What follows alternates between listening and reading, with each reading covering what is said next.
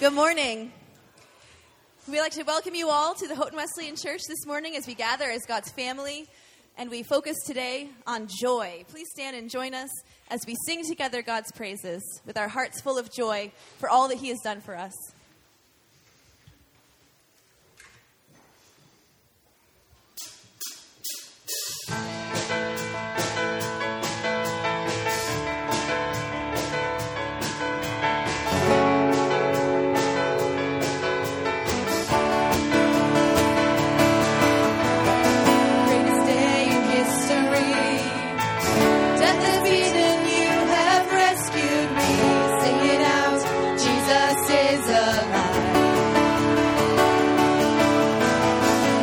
Cross the empty grave, life eternal, you have won the day. Shout it out, Jesus is alive. He's alive. Oh, happy day, you wash my sin away. Oh, happy day, I'll never be the same.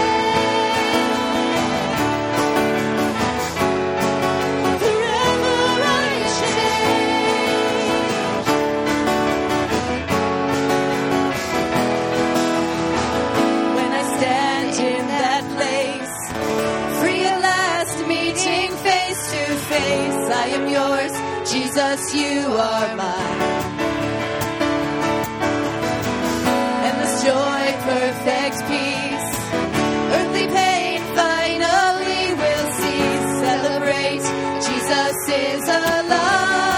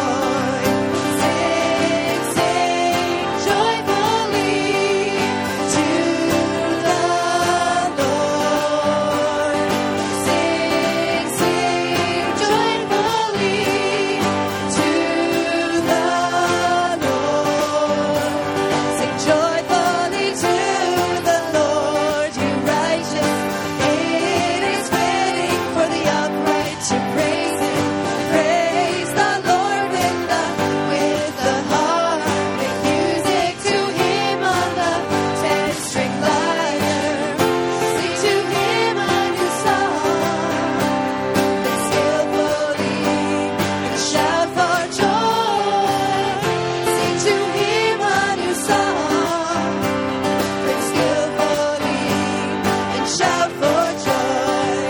Sing, sing joyfully to the Lord. Sing, sing joyfully to the Lord. Sing, sing joyfully to the Lord. Sing, sing joyfully to the Lord. Sing, sing joyfully to the Lord. Sing, sing joyfully to the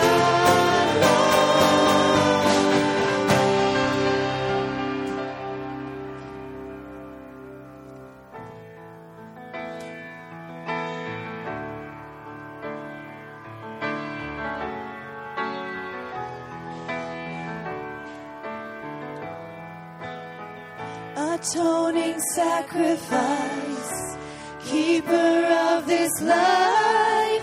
Hallelujah, you are Savior, beginning and the end, forgiver of my sin.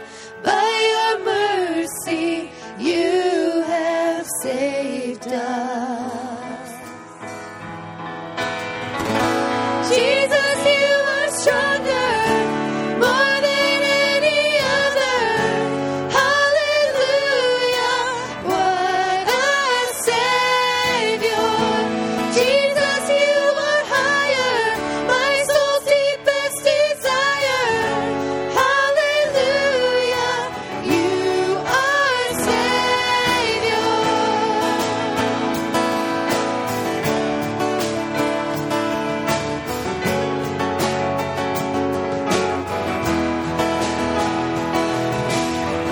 You are the shepherd king.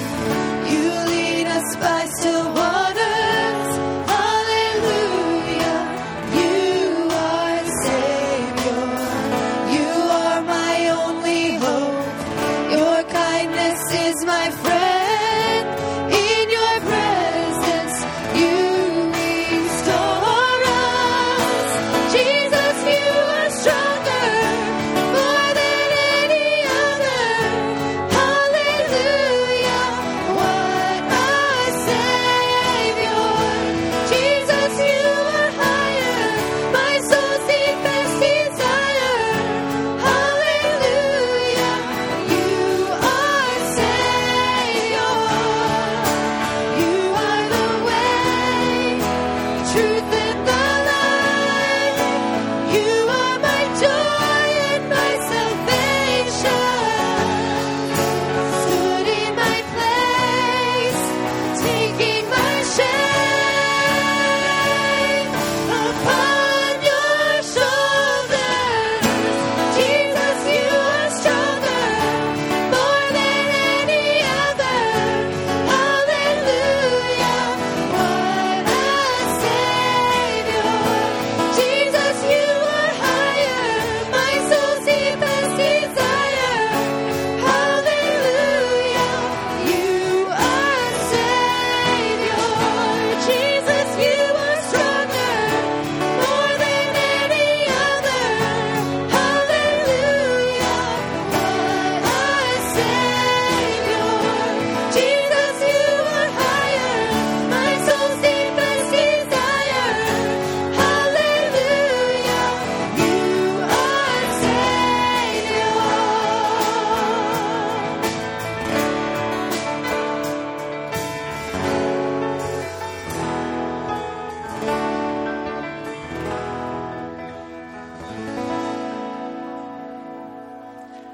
God, we worship you today as our Lord, our Savior, our King, and we've come to rejoice in you.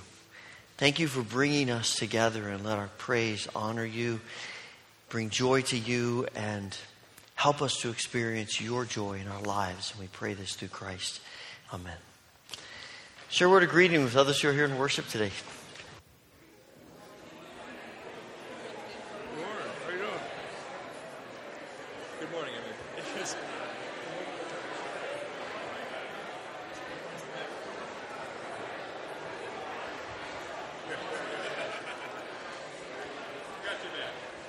Actually, this time it's two. Oh, it's two? Thanks for the help. Oh, no.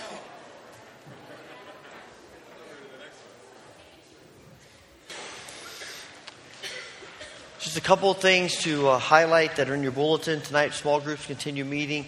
If you aren't a part of a group and you'd like to be, it's not too late to jump in. The groups are discussing what we talk about here on Sunday mornings, so it's kind of a continuation of that. If you're interested in being a part of a group, just talk to me after the service or Pastor Kevin or any of the staff, and we'll get you connected to the groups. Koinonia is at 7 in Wesley Chapel, time of worship up on campus. I just want to mention to you as well that during this time when we're talking about the fruit of the Spirit, we are putting together just a small recipe book, and there's a sign-up sheet on the back table. If you have a recipe in your mind about some of the fruit that we're going to be connecting to the fruit of the Spirit, you can see those back there. We'd love to have your recipes as a part of the book, and you can sign up this morning after service or in the next few weeks as well. There are always things for us to pray about. We certainly want to continue praying about the needs that we have here as well as the needs around the world, including the recovery of the situation in Nairobi, the church in Pakistan that terrorist bombers attacked a week or so ago. There was an earthquake in Pakistan yesterday. It just seems every day there's something else going on in our world, tragedies, and we certainly need to be in prayer about those things as well as the burdens that are immediately connected to us. We like to take a few moments near the beginning of each academic year to pray for those who are in ministry in our church and through our church. And we want to do that this morning. So if you were involved in leading, helping, connecting with the various ministries of our church, I'd like for you to stand. And this is stuff that goes on Sunday mornings, Wednesday nights, Sunday nights, things throughout the week like Meals on Wheels or other kinds of outreach. There are all kinds of things from the committees. We want you to stand, and we want to just offer a word of prayer for you.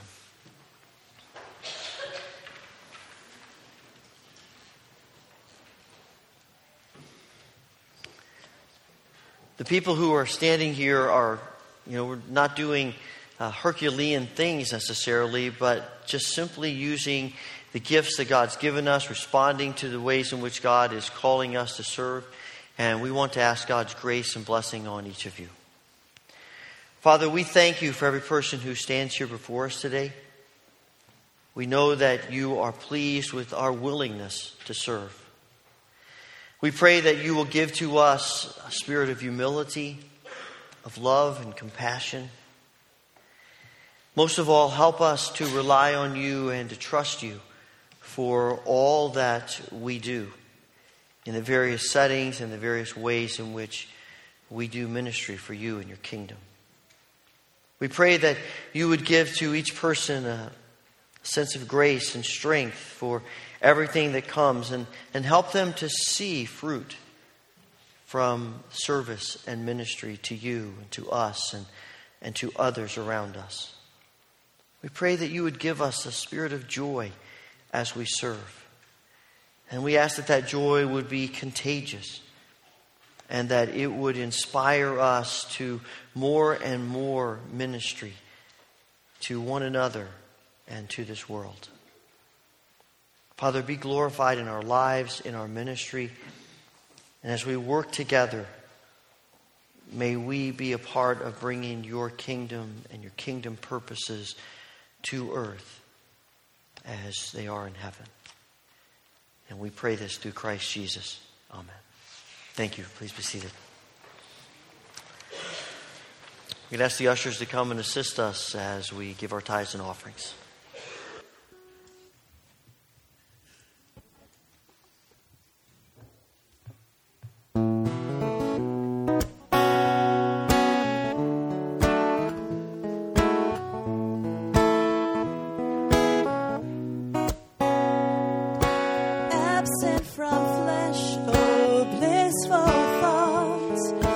Joy this moment brings,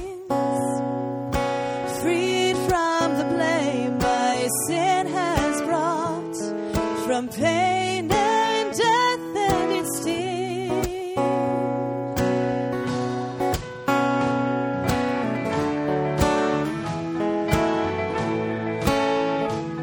Please sing with us. Absent from flesh, oh glorious day, in one triumphant stroke, my reckoning paid, my charges dropped, and the bonds round my hands are broke. I go where God and glory shine, to one eternal day. This failing body I now resign, for the angels point my way. For the angels point my way.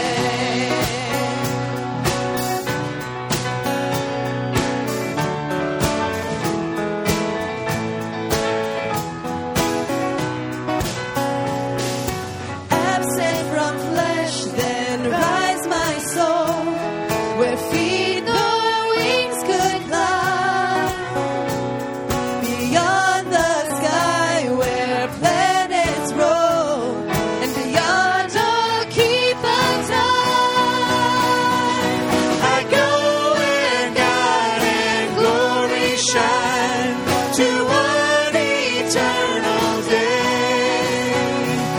This failing body I now resign, for the angels point my way. I go where God and glory shine, to one eternal day. This failing body I now resign, for the angels point my way. For the angels point my way. For the angels point my way.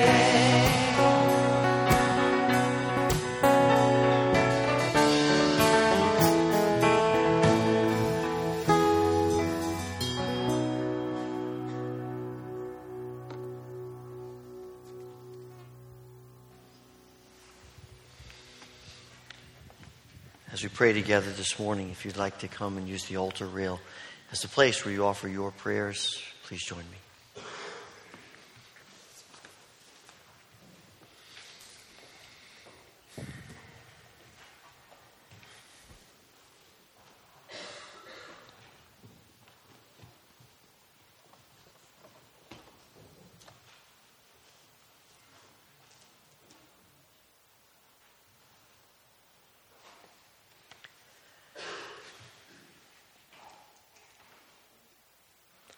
Father, we all wrestle with burdens.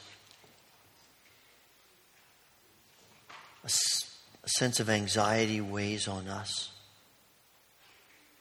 Sometimes peace feels so elusive and hope out of reach.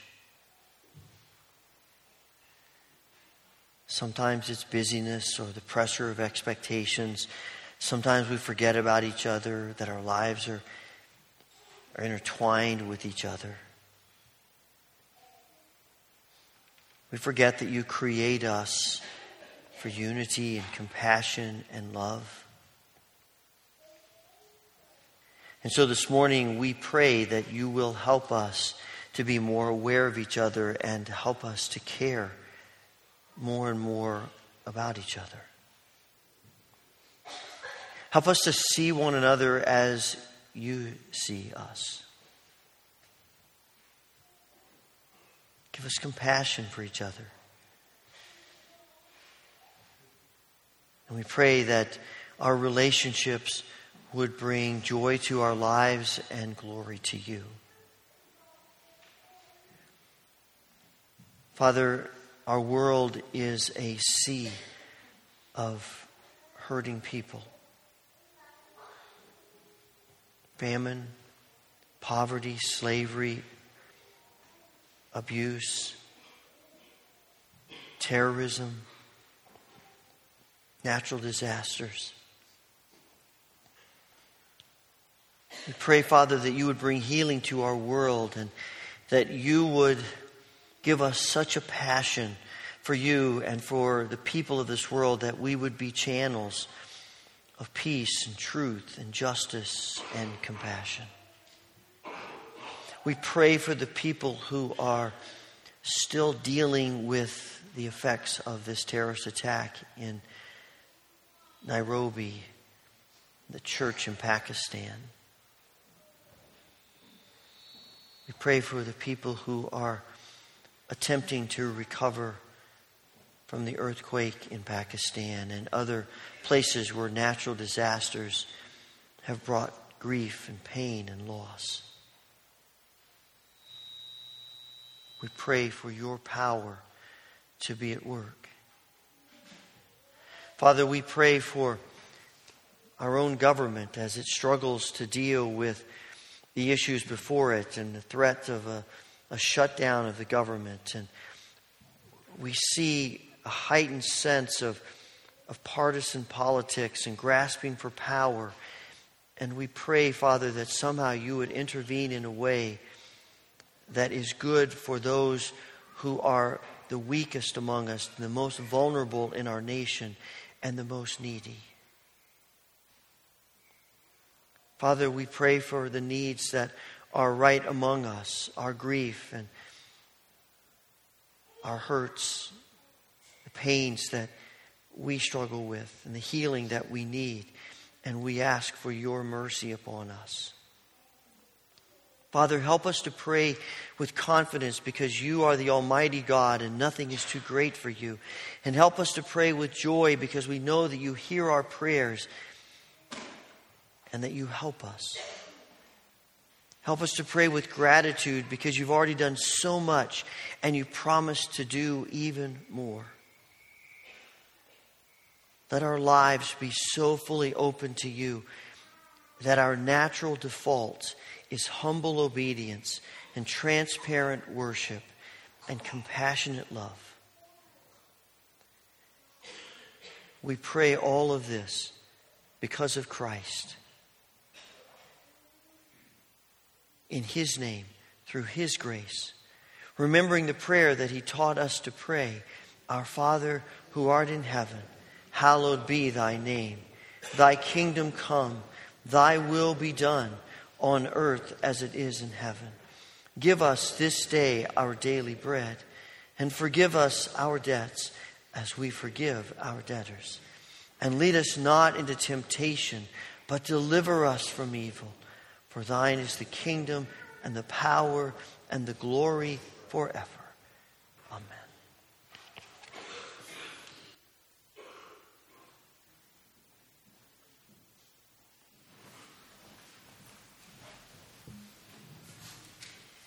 The scripture reading for today is John 16, 17 through 24. Please stand for the reading of the gospel.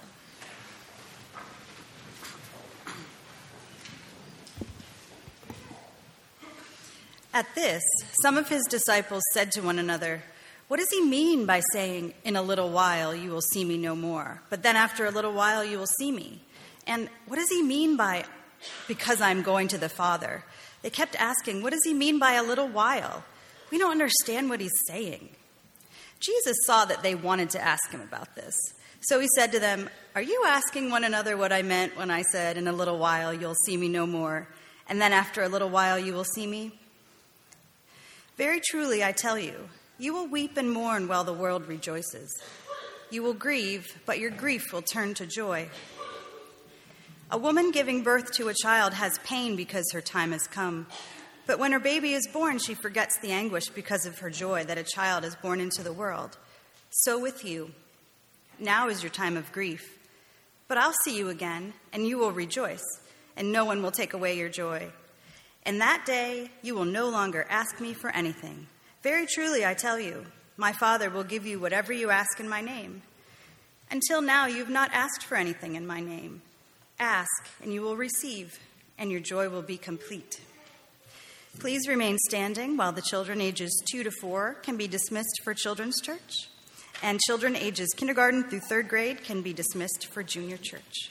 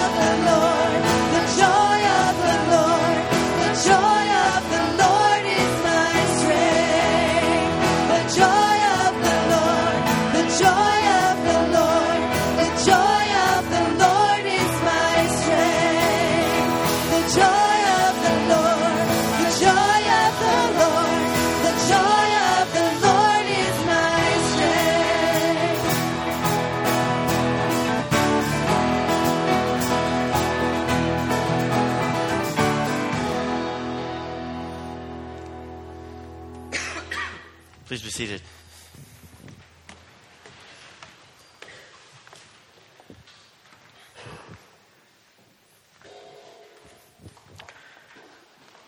As I mentioned last week, one of the things that we're doing during this series is connecting literal fruit to the fruit of the Spirit so that it might help us carry the ideas that we're talking about in terms of spiritual fruit into our lives. And so last week we talked about love, and we used the fruit of strawberry that sometimes is associated with Valentine's and loving people.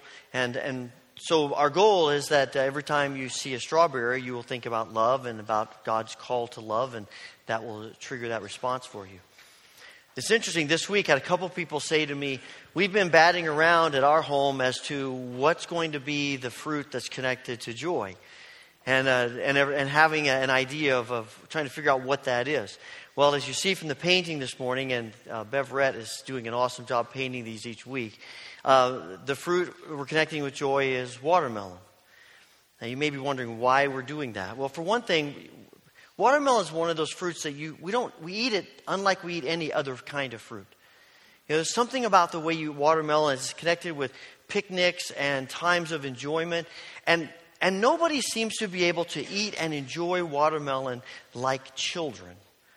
Here's a few examples.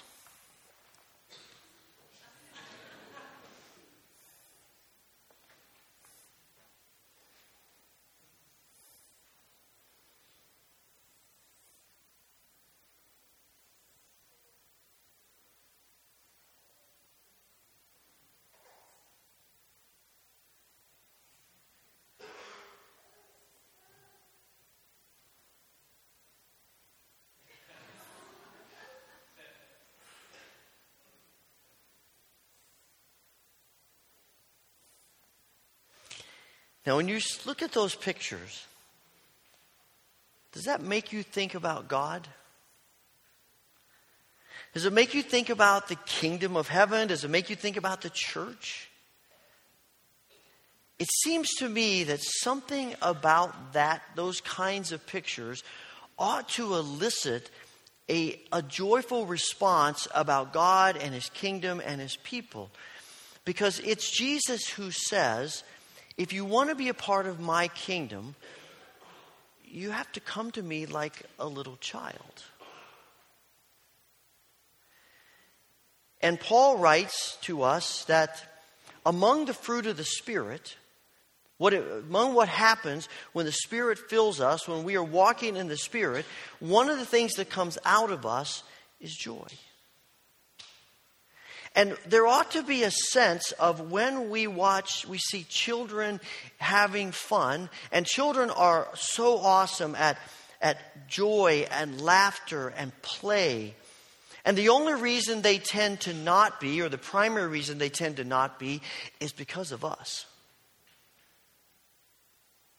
It's adults that squash that joy in children. Most of the time, children have this innate ability and desire to be joyful, to laugh and to have fun. And it's only when they hang out with us that changes, quite frankly. And Jesus says, if you want to be a part of my kingdom, you've got to come to me like a little child. You need this spirit, this sense of childlikeness, this freedom, this joy, coming to God in a spirit of fun and play and happiness. It's one of the defining characteristics of being filled with the Spirit, of walking in the Spirit, because the fruit of the Spirit is not just love, it's joy. Joy has been God's design for His people from the beginning. It's what He's always wanted for His people. He created us to be joyful. In the Old Testament, we find this a number of times, God saying this to people. Deuteronomy 16, Jesus talks about how He wants His people to come together and celebrate a feast and to be joyful, because I want your joy to be complete. Not just a little bit. This is not, we sort of sort of feel joyful for a little while, and maybe we go a little ways. This is complete joy. Jesus picks up that theme over and over again. But it's intriguing to me that in the last hours of his life before he goes to the cross, Jesus is talking about joy. In John 15, he says to his disciples, I have told you all of this so that your joy may be complete. John 17, I'm coming to you now, but I say these things to you because I want you to be filled with my joy. And Paul sort of summarizes the whole thing in his letter to the Thessalonian church by saying, always be joyful. This is God's plan for his people, to be joyful, to celebrate, to rejoice. Unfortunately, we don't always give off that vibe. The church sometimes has a reputation for being anything but joyful. Years ago, I saw a cartoon of a guy sitting in the subway, and I actually have it here. And the woman, he says to this woman, no, ma'am, I'm not a preacher. I've just been ill for a few days.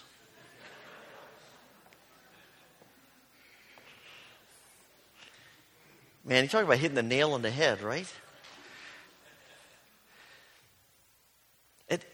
We don't give off this vibe of joy so often. I'm not a person that watches The Simpsons very much. Maybe some of you are, and as people talk to me about it, there are a lot of religious themes that are woven through this sort of irreverent cartoon show. But I was reading about one of the episodes the other day, and it's the episode where Ned Flanders, who is the neighbor of the Simpsons, he's a Christian guy. His wife Maude dies, and in her honor, he builds this Christian amusement park called Praiseland. And this park is filled with all of these kinds of things that he thinks ought to be in a Christian amusement park. And so you have a Whack-A-Satan game, like that Whack-A-Mole game. And there's King David's Wild Ride where the children go into a spook house and they're forced to listen to all 150 psalms recited to them. And there's a Rockin' Ark and a Tower of Babel slide. And there's a tithing pond. And there's a candy kiosk where all the candy's the same. And of course all of it is plain candy. And in the middle of this amusement park is this statue of his wife Maude. And under the statue is this plaque that says, she taught us the joy of shame and the shame of joy. And there is something to that. That people look at us and say, man, I don't want that. I don't really see any joy in that life. Why would I be attracted to that? Why would I want that? Someone was talking about C.S. Lewis and how being a joyful Christian is so unusual that when we find somebody who is, the anthology of their writings, like Lewis's, we call it the Joyful Christian because it's so odd to find one. And we ought to be convicted by that. We ought to wonder what kind of perspective, what image of the world are we presenting? What image to the world are we presenting? Scripture says we ought to be the most joyous people on earth. We ought to be the people who they look at us and say, those folks have got something I want. They have got a joy in their lives that I don't see. Now, part of it is defining what we mean by joy. When we talk about joy in our culture, it is almost always defined as getting what I want. I'm going to be joyful because I get what I want. That's what culture keeps telling us. You can only be joyful if you get what you are seeking to get for yourself. And everything about our culture, it keeps reinforcing that. You take a few moments the next time you're watching television and just analyze the commercials that come on the television and how things are sold. Everything is sold in a way that makes us think if we buy this product, we will find joy. It's all about us. You buy this car, you'll feel joy. If you buy this food, you will find joy. If you wear these clothes, you will find joy. If you take this vacation, you will find joy. If you go to this entertainment venue, you will find joy. If you buy the right deodorant, you will find joy. You know, whatever it is, something about this product is going to bring us joy, because that's all that the culture thinks about. It's about fulfilling what we want for ourselves. It's all about me. And even our nation, at the very beginning of our nation, you know, that one of the most important documents that got us started says, we have these unalienable rights of life, liberty, and the pursuit of happiness. It's all about me. And when we look at the fruit of the Spirit, the question that keeps going through my mind is, what is it about the fruit of the Spirit that makes it different from these kinds of characteristics outside of the fruit of the Spirit? Because quite frankly, most people think love is a good thing, and joy is a good thing, and peace is a good thing, and gentleness and goodness, those are all good things. So what is it that sets apart the fruit of the Spirit? And I think a lot of it is our definition. When we read the Scriptures, the spirit of joy in the Scriptures is not so much about getting what I want as it is engaging ourselves with God. It's about engaging our lives with God, whether we get everything we want or not. And it begins with recognizing that all joy is rooted in God.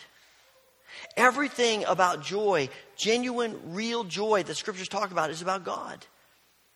You see it in the works of God, in the nature of God, and who God is and what God does. And so when Jesus is born into the world and the angels sing to the shepherds, what do they say? I'm bringing you good tidings of great joy that will be for all people. When Jesus is resurrected from the dead and the disciples begin to comprehend what has happened, the women hurry away from the tomb filled with joy that he's not dead, he's alive.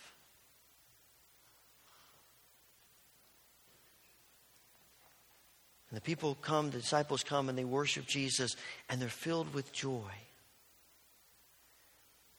It is about focusing on God and what God wants to do in our lives, because we have come to realize that joy from God is better than joy about getting what we want.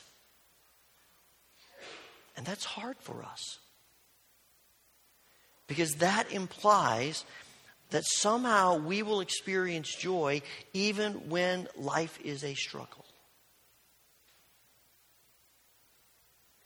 And that's contrary to how we tend to think, because again, we believe joy comes when life is good and positive, we get what we want. But the Scriptures keep reminding us over and over again that joy is deeper than that, it's bigger than that. And one of the reasons joy is a fruit of the Spirit and it's different from the rest of the joy is that we can experience joy even when we are struggling with life. And so Paul writes to the Corinthians. He says, I know you're going through difficult things, but rejoice. Feel joy. Be joyful. James says at the very beginning of his letter, count it joy even when you endure trials and difficulties. And we read that kind of thing and we scratch our heads and we think, how can that possibly be? I'm not getting what I want. Life is hard. I'm in turmoil. I'm disappointed. I'm struggling. I'm being opposed and even oppressed. And these people are writing to folks who are even persecuted. And yet Paul talks about joy. Now, it doesn't minimize the struggles that we face. I'm convinced that no one should be more honest about what we face in life than Christians. This whole concept of the joy of the Lord in our lives does not mean that we are in denial about what's really happening in our lives. It is not denial about the pain that we may be facing or the struggles that we're going through. In fact, we are looking at those head on. We are acknowledging this is painful, this is difficult, this is a struggle. I don't want this. I don't like this. How can I avoid this? We are honest about life. We're not trying to run from it. We're honestly engaging it. But because of God, because of Christ, even as we engage it, there is this underlying current, this river in our lives of joy. Because we worship a God who is greater than the struggles we are facing. We worship a God who has overcome every enemy that's ever come against him and been victorious. And all of us who are in him are victorious too. And so as we walk in the Spirit gives us joy even as we face difficulties. J. Oswald Sanders once said that happiness and unhappiness don't go together, but joy and sorrow can and do. See, if we phrase it in terms of I'm happy or I'm unhappy, then those are sort of mutually exclusive, but not joy and sorrow. Because God gives us strength. He gives us hope, even when life is difficult. But I think there's even another level of what it means to be filled with the Spirit and experience joy. It's not just about when we are struggling, but the deeper level is we are struggling and other people are being blessed. There are people in our lives that we look at them and we think, they're not living the way they should. They're not as spiritual as we are. They're not as committed to God as we are. And we're facing difficulties and struggles, and they're getting blessed. No wonder Paul says right before the fruit of the Spirit that some of the works of the evil nature are envy and jealousy. We get envious of people who are being blessed when we're not. And we think we deserve it and they don't. There's a passage in Mark chapter 9 where Jesus and disciples are out, and disciples come to Jesus and they say, hey, there was a guy we ran into who was healing in your name, and we didn't know him, so we made him quit. We stopped him. And Jesus chastises them. He says, what are you doing? You may not know him. He may not be one of our followers, but if he's doing it in my name, this is a good thing. And he says, anyone who's not against us is for us. What I find intriguing is that we often quote that turned around. We often quote that as anyone who's not for us is against us. And the difference is subtle but important. Because there is a sense in the way Jesus says it of this openness. That we ought to be excited about what God is doing in and through people, whether they're a part of us or not. As opposed to continually putting limits on what God can do and who he can do it with and how he does it. This whole letter of Galatians is about freedom and God wanting to set his people free and give them liberty. The liberty to be joyful even when life is hard, and the liberty to be joyful even when other people are blessed and our lives are not. And we're always putting boxes around God, what he can't do. And say, God, that's so unfair. How could you bless them and not me? And Jesus' answer to us is, who says I'm not blessing you? Who says I'm not doing something in your life through this difficulty, through this hardship, that you may not be able to see now, but eventually you're going to come through it and realize I was at work. He says to his disciples in John 16, he says, right now you're grieving, and as I go to the cross, the rest of the world is celebrating. But eventually, that's going to be turned around. And this is our hope. That's why we have joy. Joy is all about hope. We believe that God is bigger and greater and He's at work even when it feels like He's not. We live in a world in which despair seems to be the most common response. And it's hard not to feel despair.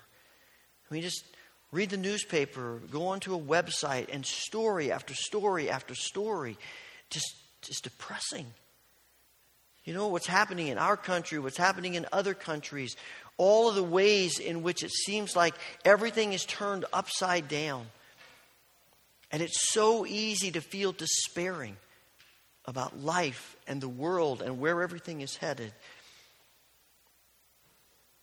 And we forget we've got Jesus. And that changes everything. We worship the risen Christ. And instead of despair, we have hope. We have hope that God is still in control, even when it feels like He's not. We have hope, and we have every reason to rejoice because God is greater than any of the stuff that's going on in our lives or in this world. And instead of responding with cynicism, we respond with hope. Instead of running away in fear, we stand tall with the spirit of joy and hope, not because of us, but because of Christ, who is victorious. As you think about your life and the way that we respond individually and corporately to everything that's going on in the world, everything is a part of our lives. Everything is a part of what's happening in our lives and in this world. We are continually confronted with a choice to respond in cynicism and despair or to respond in joy and hope. And one of the signs of the Spirit at work in us, one of the signs of the Spirit doing something unusual in us is this passion and this desire of our hearts to be joyful.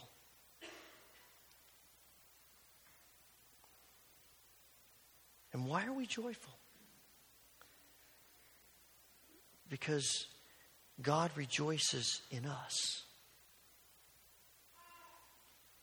We bring joy to God. I have to admit, that's a concept that I am still wrapping my mind around. That my life, my existence, brings joy to God. But I'm convinced that it does. I'm convinced that every one of us brings joy to God because we are His loved children. And so when Nehemiah is rebuilding the wall and going through all of that process and facing the opposition and the struggles and the difficulties.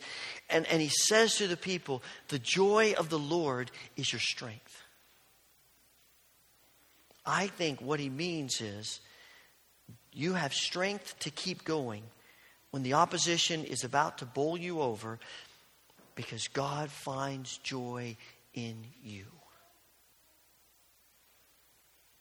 You bring joy to God. Are we perfect? Of course not. Do we mess up? Do we struggle? Of course we do. But we bring joy to God. Luke 15 tells us, Jesus tells the parables about the woman who loses her coin. She has 10 of them. She loses this valuable coin. She finds it, throws a great party, invites all her friends.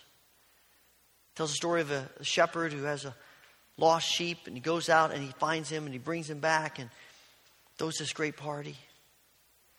He tells the story of the son who takes his inheritance and goes out and gets lost in the world and comes back, and his father celebrates and throws a great party. And it struck me as I was pondering those stories not too long ago that in none of the stories is the woman, the shepherd, or the father irritated about what was lost. They just celebrate what's found. It's all about celebration. The only person in the stories who's irritated is the older brother who's jealous. There is something about God celebrating us, celebrating who we are, celebrating what we allow Him to do in our lives, celebrating His grace on us, and celebrating our responses to Him.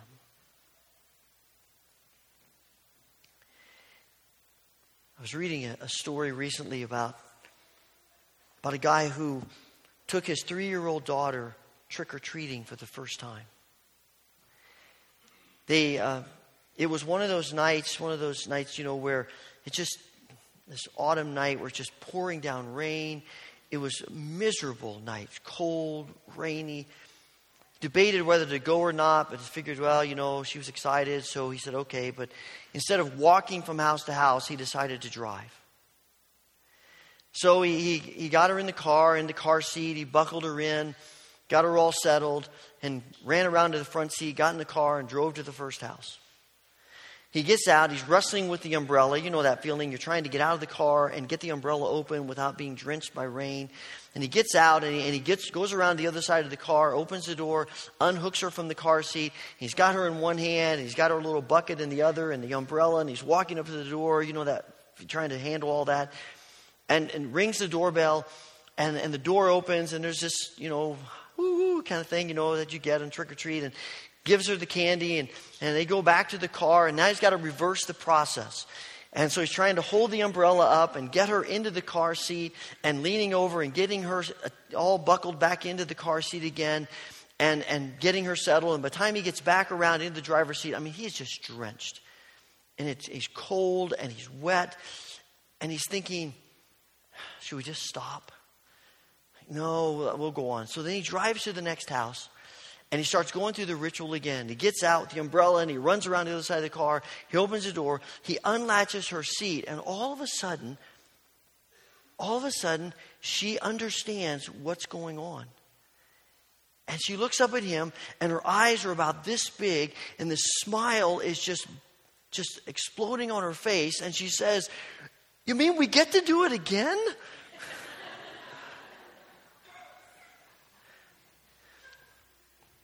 And he said, in that moment, I didn't care that I was drenched. I didn't care that it was cold. I just was so thrilled to see the joy in my little girl.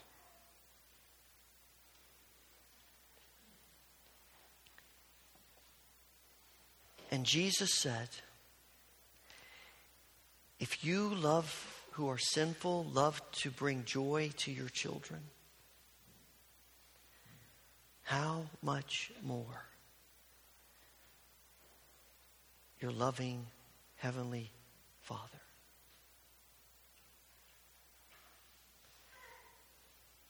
For the joy of the Lord is our strength. Heavenly Father,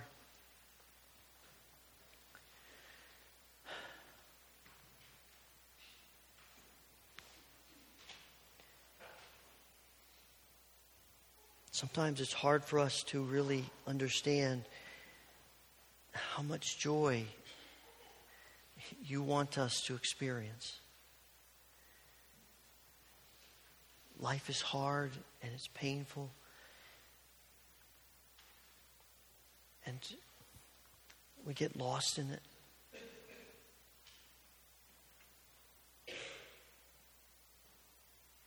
Help us, Father, to be channels of joy, because we are overwhelmed with your joy.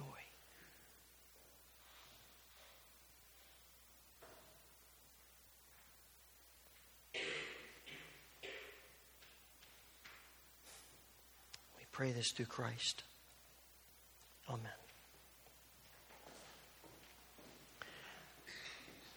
As we're getting ready to sing the last song, I want to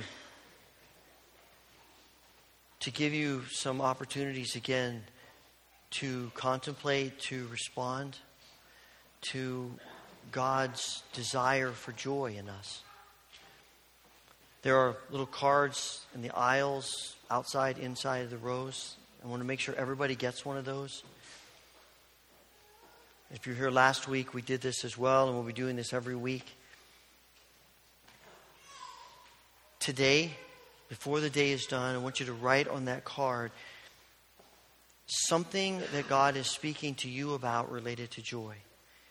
It might be something in your life that you need to give to Him and to ask Him to fill you with joy. It might be a circumstance that's just burdening you and you're not feeling joy. Whatever the case may be, something that will connect you with the joy God desires to put into our lives. And as I said last week, put it on your mirror, put it by your bedside, on your desk, somewhere to remind you. And I'm going to ask all of us to commit to pray 5 minutes a day this week for God to fill us with joy. Might be in the morning, evening, throughout the day. At least 5 minutes a day, asking God to make us joyful people. Help us to see the reasons we have to be joyful and to experience His joy in our lives. And this morning, as the service is done, if you'd like to talk with someone, have somebody pray with you about something specific in your life or in a general way, there are elders who are down by the prayer room who, after the service, will be glad to visit with you, listen to you, pray with you. Just go down the steps to the basement, to the prayer room, and they'll be available, as they will be throughout these next couple of months, to pray with us as we think more and ask God to fill us with His joy. Let's stand as we sing.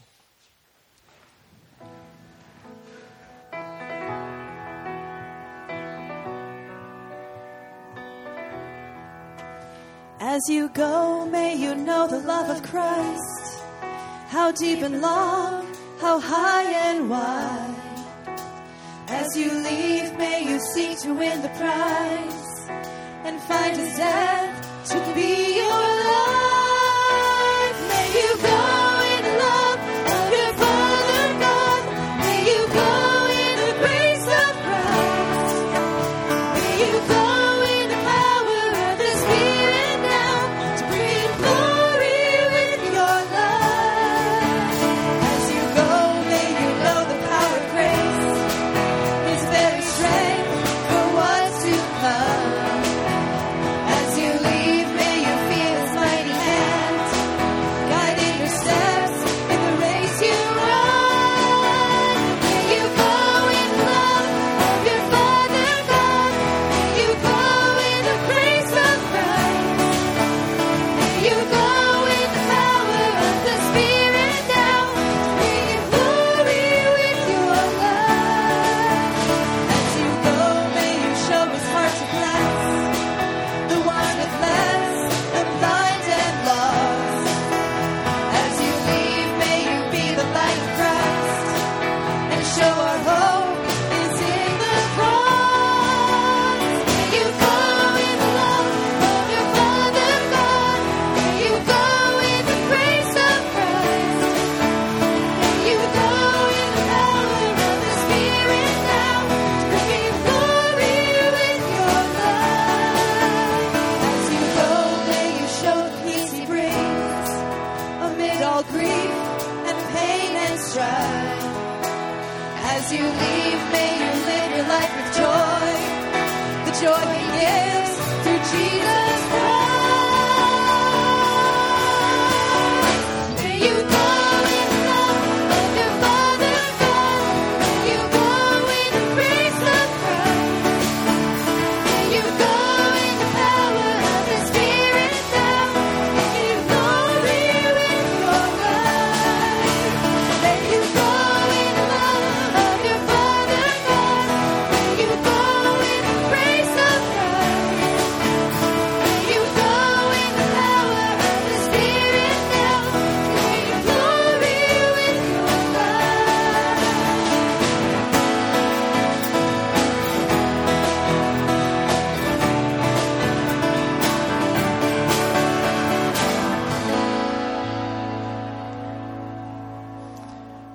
benediction. As dearly loved children, may you go from this place filled with the joy of the Lord, who is our strength. Amen.